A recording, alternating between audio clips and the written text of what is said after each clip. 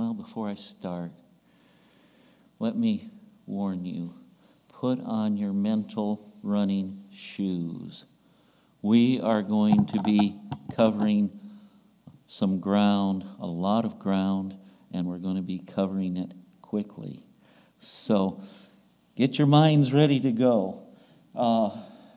4 men were walking down, making their way down steep mountainside. In the distance, they could hear the river.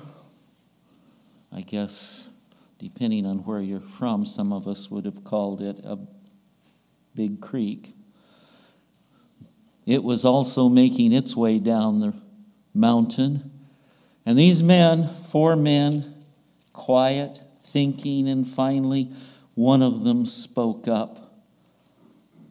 Lord, how come the scribes say that Elijah must come first?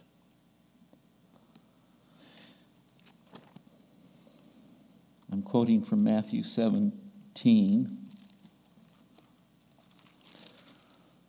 They had just been at the top of the Mount of Transfiguration. If that is indeed the mountain that people say it is over in the Middle East, kind of flat on top and steep on the sides.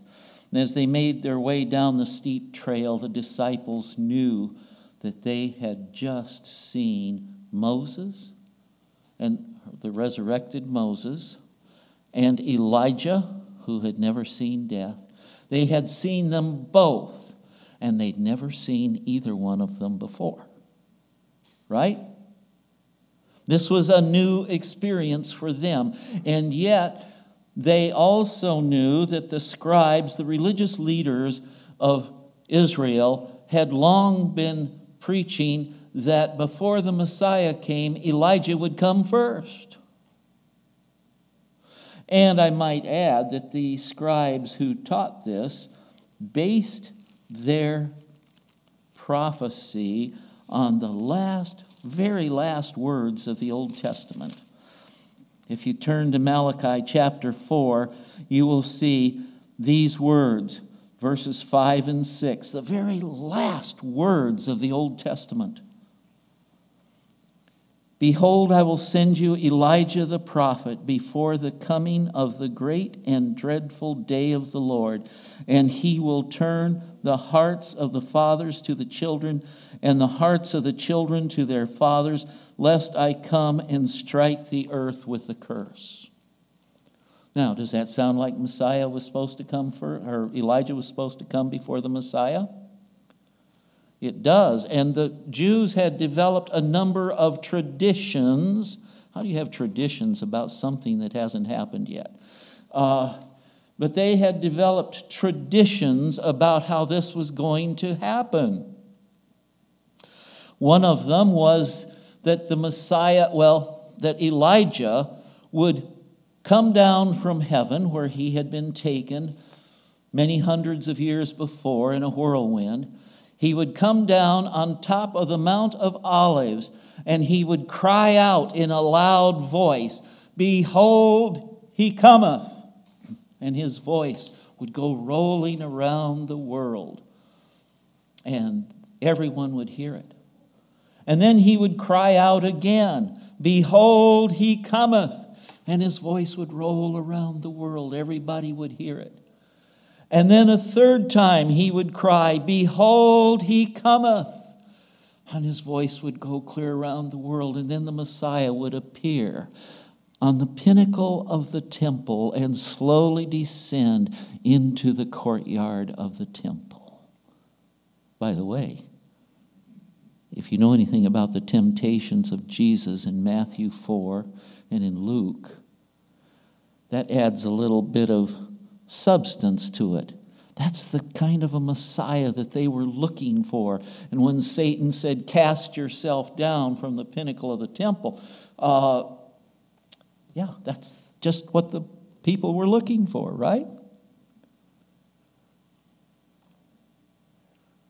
It hadn't happened. And now the disciples had just seen Elijah. And Jesus responded to them. He said in Matthew 17, verse 12, "Oh, faith." Well, let's back up. Getting ahead of myself. In fact, way ahead. We won't go there today.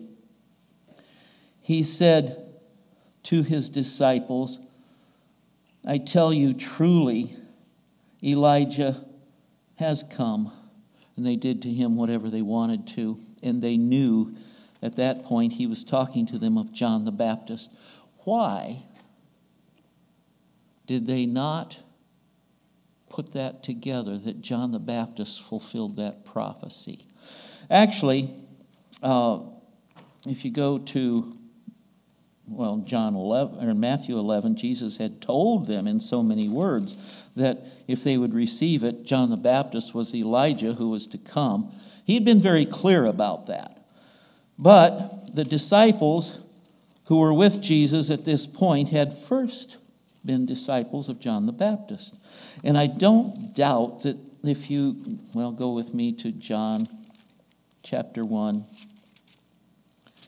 and you will find that a group of, a delegation we would call them today, or maybe a select committee, we have different names for them, chapter 1 of John in the first, verse 19. "Now this is the testimony of John when the Jews sent priests and Levites from Jerusalem to ask him, 'Who are you?' He confessed and did not deny. He confessed, 'I am not the Christ.' And they asked him, 'What then are you? Are you Elijah?' And he said, 'I am not.'" Now this gets kind of fun. I love it when I find something that seems to be a discrepancy in Scripture. Jesus said John the Baptist fulfilled this prophecy of Elijah coming first, right? John said, "I am not Elijah." Now that's pretty clear, isn't it? Or maybe it's very confusing. It doesn't have to be. If you go to Luke, we find, in fact, whenever I find what appears to be a discrepancy in Scripture, I find it's God's way of drawing us to some very important truths of His Word. And in Luke, you have the angel Gabriel appearing to Zechariah, John the Baptist's father. And the angel answered him, Luke 1, verse 19, the angel answered and said to him, "I am Gabriel who stands in the presence of God and was sent to speak to you and bring you those glad tidings. Behold, you will be mute, not able to speak until the day these things take place, because you did not believe my words, which will be fulfilled in their own time." Now, if you back up, Gabriel comes from the throne of God, and he had something very important to say. He said, "You will have joy and gladness," for verse 14, "and many will rejoice at his birth, for he will be great in the sight of the Lord and shall drink neither wine nor strong drink. He will also be filled with the Holy Spirit even from his mother's womb, and he will turn many of the children of Israel to the Lord their God. He will also go before him in the spirit and power of Elijah." What did he say? The spirit and the power of Elijah. To him the hearts, to turn the hearts of the fathers to the children and the disobedient to the wisdom of the just. He's quoting Malachi. And for the Jews who were waiting for Elijah to personally and literally appear, they missed the whole point. And that was God was going to pour out his Spirit on a man, on someone who would do the work of Elijah that Elijah had done so long ago. Is that important to understand? It certainly was.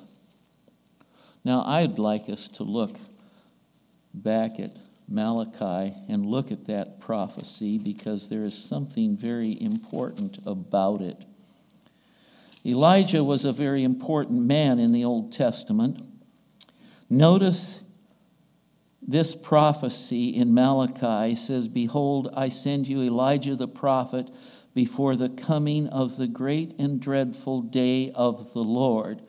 When Jesus came the first time, was his coming great and dreadful? Thank you. You're right. He came as a little baby, didn't he? Is that great and dreadful? No, not really. We all like to see little babies, although Herod the Great wasn't so happy about it. But when Jesus came the first time, he was born in a barn, really. Stop and think about it. Even his ministry, he went about teaching and preaching and healing the sick and raising the dead. And was any of that great and dreadful? I don't think so. Does the Bible tell us about a coming of Jesus that will be great and dreadful? Well, Revelation 1:7, "Behold, he cometh with clouds, and every eye shall see him. They also which pierced him. And all the nations of the earth will wail because of him." Does that sound great and dreadful? Yes. Jesus in Matthew 24 said it will be as the lightning shines from the east to the west. We could go on. Is Elijah going to come just before the great and dreadful day of the Lord? Are you looking forward to seeing Elijah personally? Will he stand on top of Mount Carmel and shout? Maybe we ought to see what the work of Elijah actually was. If you go with me to 1 Kings 18, we've spent some time here in recent weeks talking about the work of Elijah, and I'd like us to look at it a little more just now. Elijah had called for a famine on Israel for 3.5 years. For 3.5 years, there was neither dew nor rain. How long can we go without dew or rain before we start saying, we need a little rain? 2 weeks? Yeah, a couple weeks. They had gone for 3.5 years without rain. We know from archaeology that the Palestine was fairly heavily forested up till this time. From this time on, it was not. We know from archaeology that it was a very verdant country up until that time. Today, it is not. They get plenty of rain over there. In Jerusalem, they get 37 inches a year, give or take. But they had been through a tremendous drought. The nation had been turned into a desert. And Elijah called for a confrontation between himself and the prophets of Baal on top of Mount Carmel. Now, we're going to spend a little bit of time with this, but I want us to look at this confrontation. The whole nation was supposed to gather up there, and of course the king was there, and all the prophets of Baal, and 400 prophets of Baal, 450, something like that, just a bunch of them. And Elijah stood up before the people, and he said to them, he said several things. He said, all the children of Israel listening, he said, how long will you falter between two opinions? King James Version puts it very clearly. It says, how long will you halt between two opinions? If the Lord is God, follow him. But if Baal, follow him. But the people answered him not a word. Now,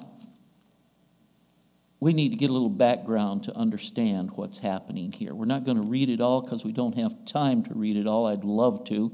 But if you go to 1 Kings chapter 12, you will find that at one point Israel had been one nation. There were 12 tribes.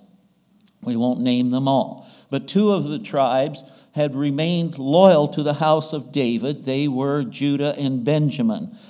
The other 10 tribes had rebelled under a man named Jeroboam.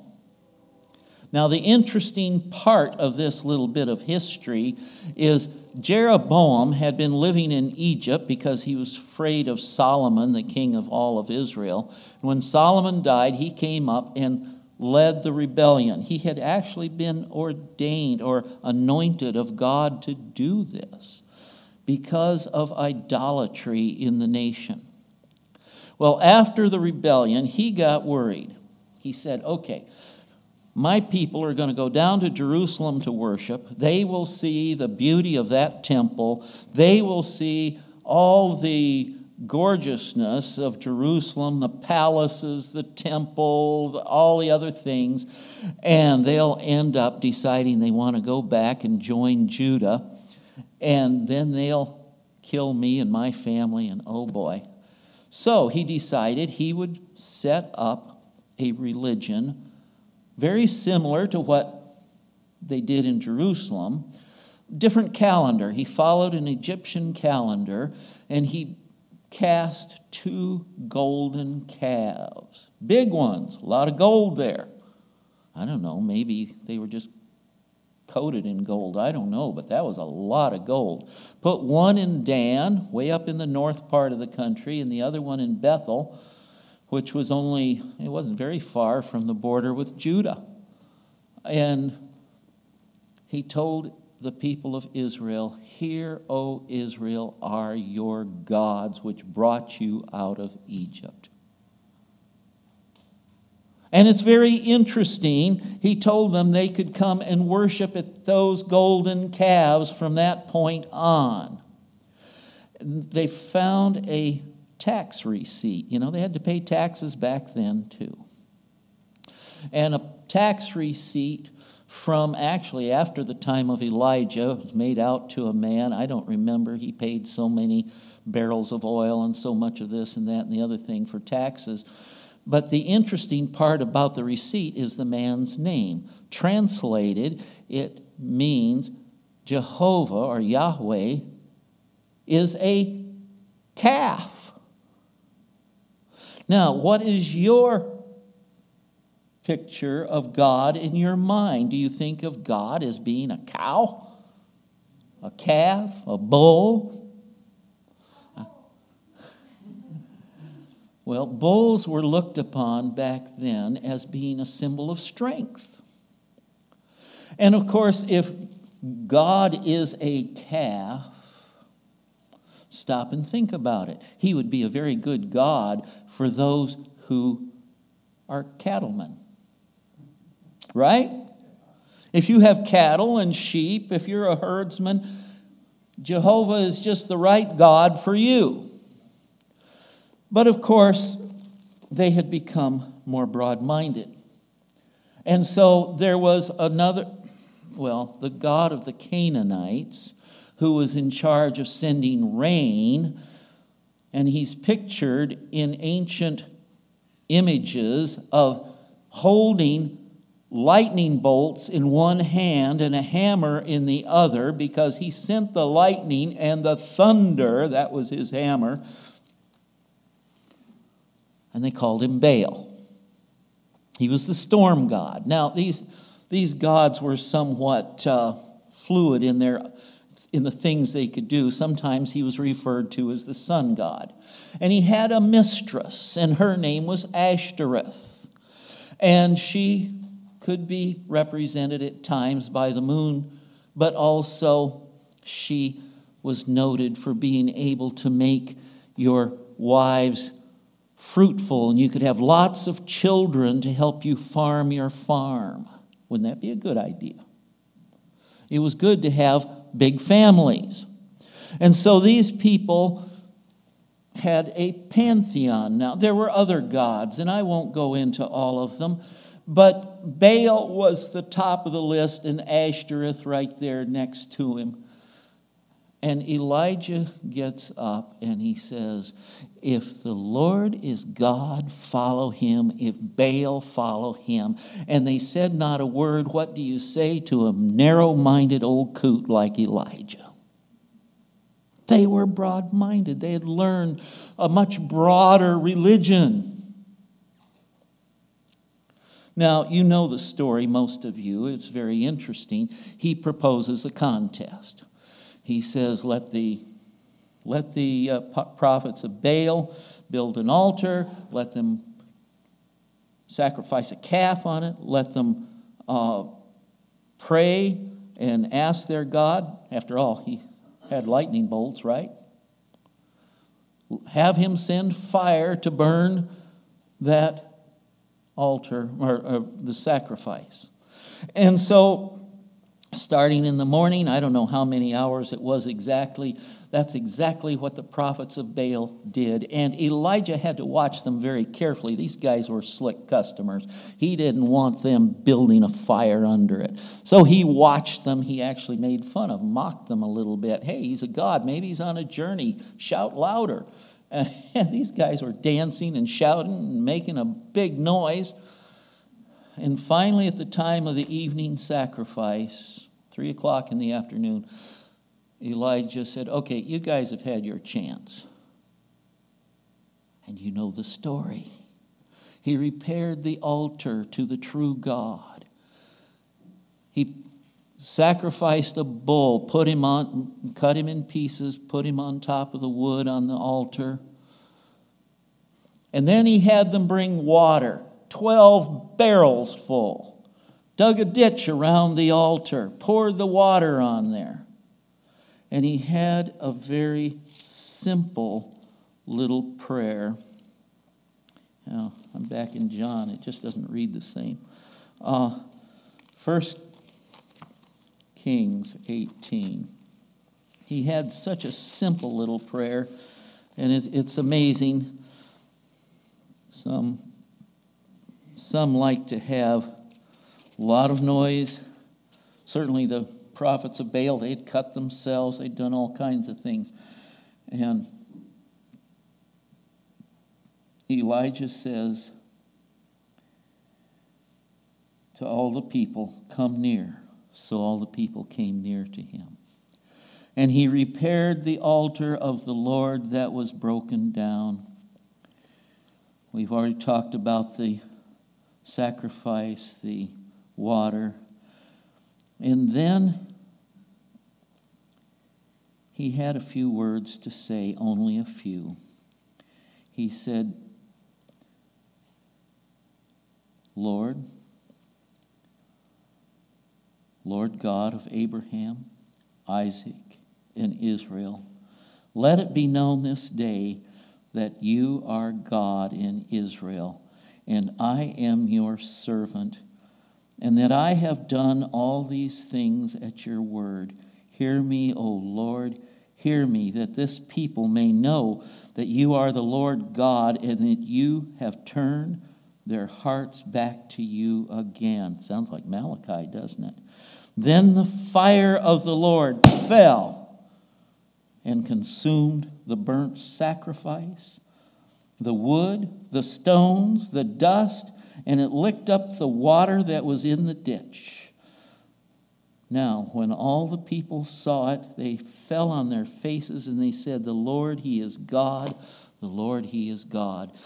Is there going to be some kind of an experience like that before Jesus comes?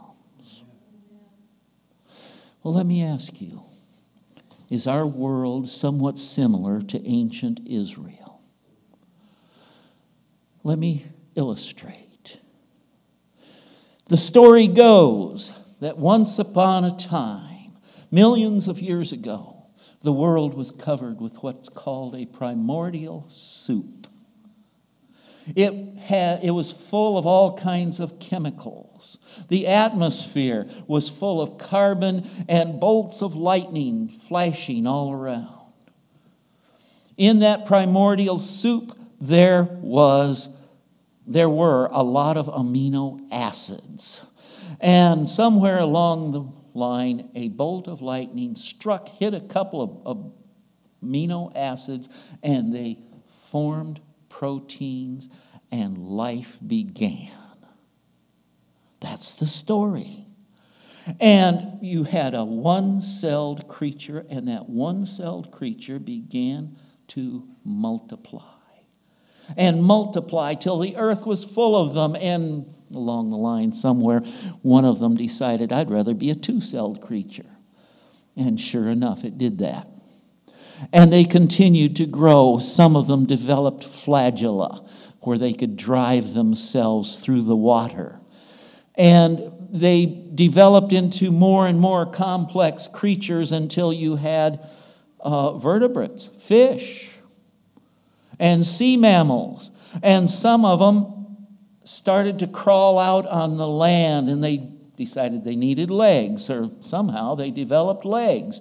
And all kinds of creatures developed, and they got more and more complex until, voila, you have our great-grandfather, the monkey. Now, I hear some of you laughing. If you're not laughing, just let me make it very clear. If you don't believe that tale, most of the world will laugh at you. I'm serious. Now, I want to make it clear, there are scientists who don't believe that tale. There are scientists who believe in the Creator God. There are scientists, actually, I've been excited in recent times. I just read his book, Traced. Nathaniel Jeanson, who is a PhD biologist, graduate of Harvard University, has come out with a book tracing the genetic history of the human race through the Y chromosome of the men. And he says we all came from a single ancestor about 4,500 years ago. Would that be Noah? Very possibly. Very interesting. But if you don't believe that tale, you don't need to have observed science. All you need is a world of unbelief and a broad understanding of lots of ways that things could have happened. Now, is the message in the last days, the Elijah message, appropriate? And I would say there's a lot of people that would respond and say, well, they wouldn't say anything. What do you say to people who are stuck in the mud of old traditions, clinging to their Bibles? I'd like you to look at the message for the last days, Revelation 14, verses 6 through 12. You see, we do not look for the literal Elijah. We look for the message and the work. Then I saw another angel flying in the midst of heaven, having the everlasting gospel to preach to those who dwell on the earth, to every nation, tribe, tongue, and people. The work of the final Elijah is not a work of one man. It goes to the whole world. It's represented by an angel in heaven, saying with a loud voice, listen to this, fear God, give glory to him, for the hour of his judgment has come. And now listen to this, worship him who made heaven and earth, the sea and the springs of water. Here we see the angel quoting the fourth commandment as it's found in the Septuagint, an ancient Greek translation of the Bible. He's calling people to worship the Creator. Nothing could be more appropriate in this world where people want to forget the Creator than to worship the Creator. And he quotes the Sabbath commandment. And he goes on. The Revelator goes on. Another angel followed, saying, Babylon is fallen, that great city, because she has made all nations drink of the wine of the wrath of her fornication. Babylon has not existed as a nation or a city since the 1200s AD. Did you know that? There is no ancient city in existence today. I've got to mention, Saddam Hussein tried to rebuild Babylon. You can see where he rebuilt parts of it. He wanted to be the new Nebuchadnezzar. Guess what? Had a big problem. No water. The Euphrates has changed its course, and it's some distance away from the ancient city of Babylon. Anyway, we see the angels presenting the situation in the last days. The great religious confederation that we see in Revelation chapter 13. You have this three-part confederation: spiritualism, apostate Protestantism, and Catholicism. Full of traditions, broad-minded, in a world where we actually see the Pope pandering and making overtures to Hinduism and Buddhism and Islam, saying, let's just all get together. And here we see the angel saying, it's fallen, don't go there. Then a third angel followed them. And, we could spend days on these three messages.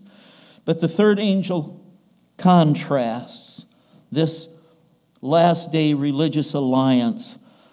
He says in a loud voice, if anyone worships the beast and his image and receives the mark on his forehead or on his hand, he himself shall also drink of the wine of the wrath of God, which is poured out full strength into the cup of his indignation. He shall be tormented with fire and brimstone in the presence of the holy angels and the presence of the Lamb, and the smoke of their torment ascends forever and ever. Quoting what happened to Idumea, Isaiah 34:10. And they have no rest day or night who worship the beast and his image, and whoever receives the mark of his name. Here is the patience of the saints. Here are those who keep the commandments of God in the faith of Jesus. We could spend a lot of time talking about the terrible punishment that comes upon Babylon. Yeah, we could. Revelation has a lot to say about it. You got Revelation 13, you got Revelation 15 and 16 and 17. But contrasted with the fallen world, the fallen religious systems, the broad-mindedness, where religion has been mixed with science, so-called, you have verse 12. Here is the patience, the patient endurance, if you please, of the saints. Here are they that do what? Keep the commandments of God and the faith of Jesus. I'd like to suggest that it's not possible to keep the commandments of God unless you have the faith of Jesus. That makes all the difference. What does it mean? By the way, that can be translated faith in Jesus. We'll get to that in a minute. But what is the faith of Jesus? I would like you to go in your mind with me to the Garden of Gethsemane, where Jesus is prostrate on the ground and sweating drops of blood. Have you ever been in that much distress? I have not. I've been in my share of distress, but nothing like that. Carrying the sins of the world on his shoulders. Bearing a weight that for you and me would be intolerable. My own sins, which I'm grateful to say he's forgiven. The devil tries to remind me of them every once in a while. I just say, hey, quit embarrassing me. I've been forgiven. The blood of Jesus is sufficient. But imagine him lying there prostrate, praying, Father, if it's possible, let this cup pass from me. And Jesus then added, nevertheless, not my will, but thine be done. That's the faith of Jesus, who for the joy that was set before him endured the cross. That's the faith of Jesus. That's how much you and me, that's how much we mean to him. Is that pretty interesting? You bet. And he calls on his people to take up your cross and follow me. Now, my cross isn't anything like his. It doesn't mean carrying the weight of the sins of the world. But it's the same kind of faith that calls me to step out. When God calls, Lord, I'd rather be comfortable. Lord, I'd rather I live in a great neighborhood. I have a wonderful church. Life is so wonderful. What cross does he call you to bear? I don't know. But the faith of Jesus can give you the power to carry it. That's true. How about faith in Jesus? Oh, yes. He can come and give me the power to carry the cross. He can give me the power to keep his commandments. When it would be much easier to tell partial truth. What's a partial truth? A lie. When it would be much easier to do some other things. Faith in Jesus gives me the power to follow him. And I don't say this to say that I have arrived, but he has. And I can continue having faith in Jesus. How about you? There is a God. He had the power to create this earth. He had the power to make our first parents from the dust. And he had the power to go to the cross and put to an open shame, make a spectacle of the powers of evil. Colossians chapter 1 and 2. You see, Elijah's message had power because he had a demonstration. God has a demonstration for the final Elijah message. Colossians 1:27, it is Christ in you, the hope of glory. And when you look at the context of that verse in Colossians, it is Christ in you, the hope of glory, is the spectacle that catches the attention of the heathen who need that Elijah message. Don't ever forget it. We have a God, and he's calling everyone in this room to be part of his message and his proof, his spectacle. Now that's interesting. Doesn't mean everybody will do it, but he's calling us. And I would like to point out, He gives us the power. That's what that first angel's message is about. He created the heavens, the earth, the fountains of water, and He can recreate you and me. Father, You are our God and Savior. You have given Your only begotten Son, that whosoever should believe in Him should not perish, but have eternal life. We thank You and praise You.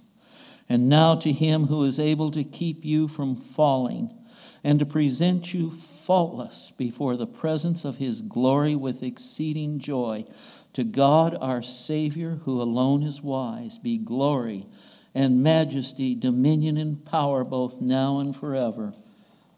Amen.